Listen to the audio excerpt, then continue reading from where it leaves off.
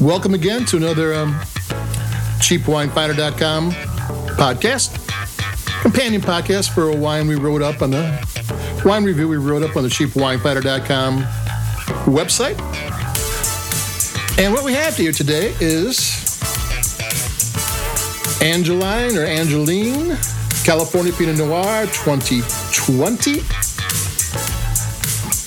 It's the second line from Martin Ray Vineyards. They've been around since 1990. They're based in the Russian River AVA in Sonoma.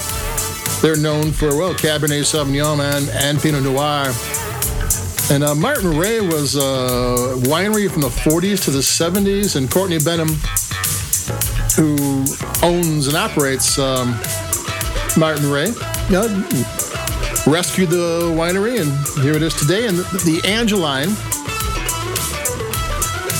is their second label, their value price wine. And this is sourced from Central Coast and the North Coast. So they don't say much more. That's like Central Coast and North Coast is about 80% of all the grapes in California. I'm going to take a sip.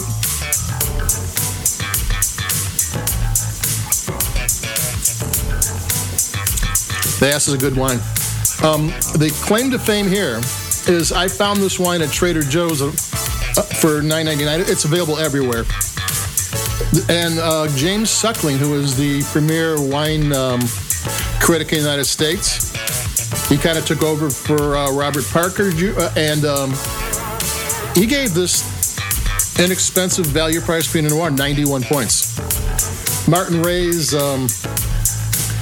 single AVA, maybe one or two vineyard wines are getting 92, 93 points. This is the bargain wine that somehow is racking it with the big boys.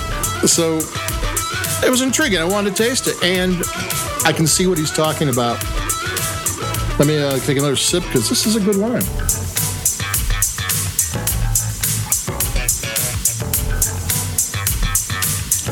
You don't find that many 90-plus point $10 Pinot Noirs out there. And the tech notes on this were kind of not encouraging. 2020 vintage was the year of the fires.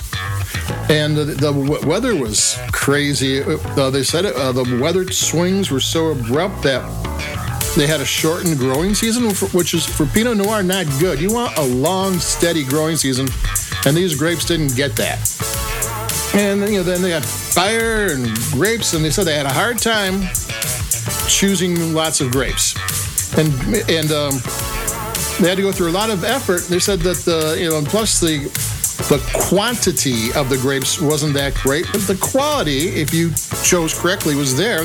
They seemed to have chosen correctly. And this is an interesting wine. They made it in very specifically.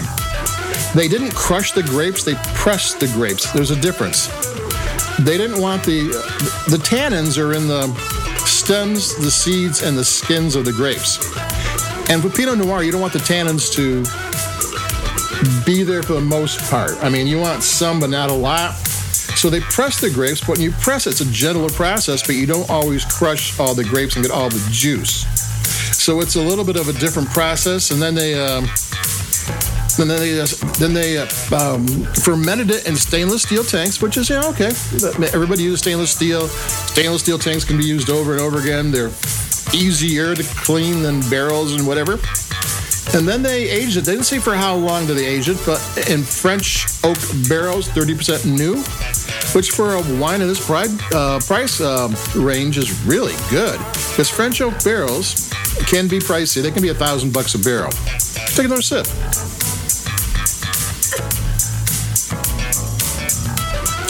The color is a see-through garnet red. It's got a really nice, interesting nose, kind of smoky and brooding.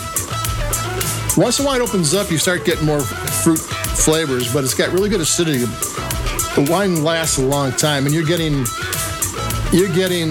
sour cherry, you're getting black cherry, you're getting black pepper, you're getting exotic spices, you're getting herbs, you're getting maybe a little bit of Dr. Pepper here and there. Not a lot, just a bit of that malty thing that Dr. Pepper does. You're getting maybe jammy raspberry, and it's 13.8 on the alcohol, which for Pinot Noir nowadays is mild. I mean, back in 10, 15 years ago, 12.5 and no more, but it's getting warmer out there. So this is, whenever you see someone gives a wine that doesn't cost a lot of money, 90 plus points, you always think, okay, why? And I can see why. It tastes great. I mean, it's a well-made wine. There's not a part of this that's not good. It looks good in the glass. It has a great nose.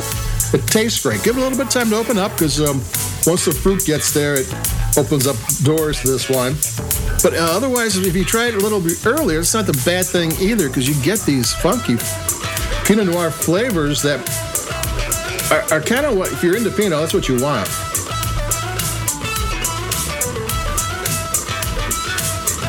That was another sip. I don't know how many sips I'm on.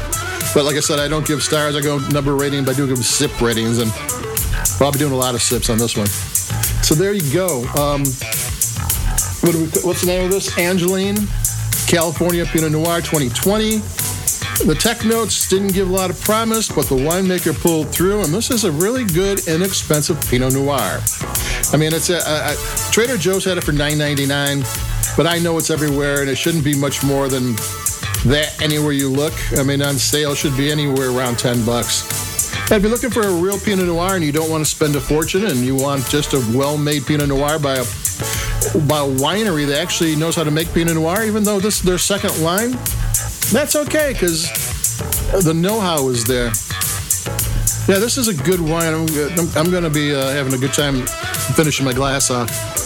So that's it for me, Domain Dave, cheapwinefighter.com. I concur with James Suckling. You know, you didn't ask me to agree with his points, but I agree with his points. So, adios. Take it easy. Keep it cheap. Like us, we like your podcast. And adios. Bye-bye.